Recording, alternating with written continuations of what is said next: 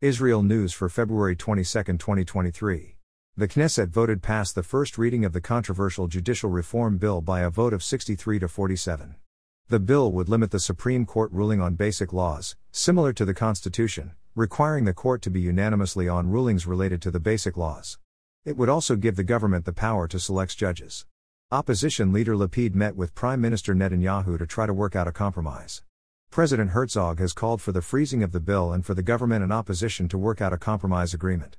Protests against the bill continue throughout the country. On Monday, the UN Security Council met to criticize Israel's decision to expand settlement building.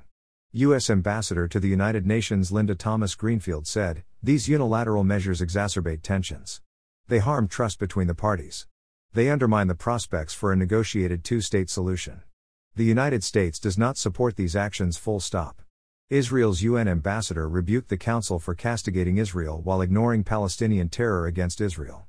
Prime Minister Netanyahu said, "The UN Security Council has released a one-sided statement that disregards the Jewish people's right to live in their ancestral homeland, ignores Palestinian terrorist attacks, turns a blind eye to the Palestinians funding terrorism and downplays the anti-Semitism that led to the Holocaust."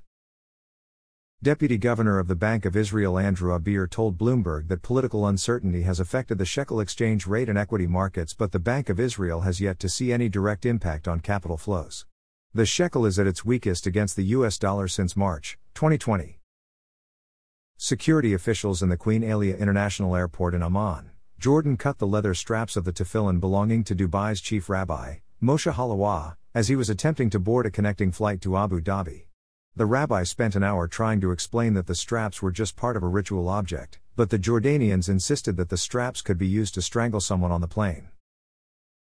Thanks for listening to the Israel AM News Summary.